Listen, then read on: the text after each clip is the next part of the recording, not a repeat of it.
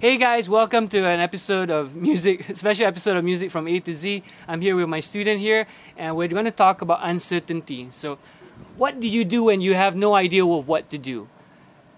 So the question is, you don't have any clue what you want to do. So I always ask myself, if I have maybe 5 minutes or 10 minutes or 15 minutes, whatever it is, I try to figure out what's the thing that I really enjoy. That's something that really makes me happy. So maybe it's for me, I like composing. So maybe I just want to compose a, I don't know, like a 30-second guitar piece or something.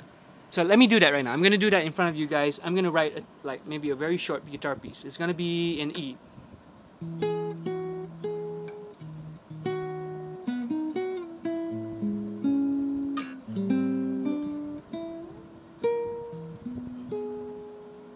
So how does it go?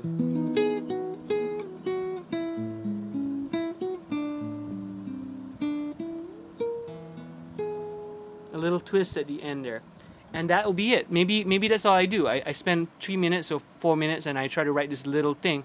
Maybe it's pretty, maybe it's not pretty, but it makes me happy. It makes me like, okay, I thought of E, it goes to A major 7, it goes to A minor, and it goes to a Lydian E major or something. So that's interesting. Maybe it sucks, but the thing is, I spent those 2 3 minutes.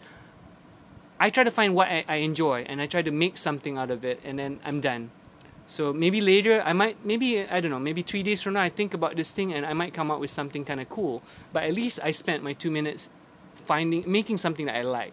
And that's why I really want to recommend for you guys. If you guys have no clue what you want to do and you have about 5 minutes, find something that you actually enjoy, something challenging, something creative, but something that you actually can do when you're uncertain, when you're not sure. And don't worry, it probably will suck. It probably will sound horrible, but at least you spent 2 3 minutes doing something kind of cool. So check that out, think about it, and that's episode 86. Peace out.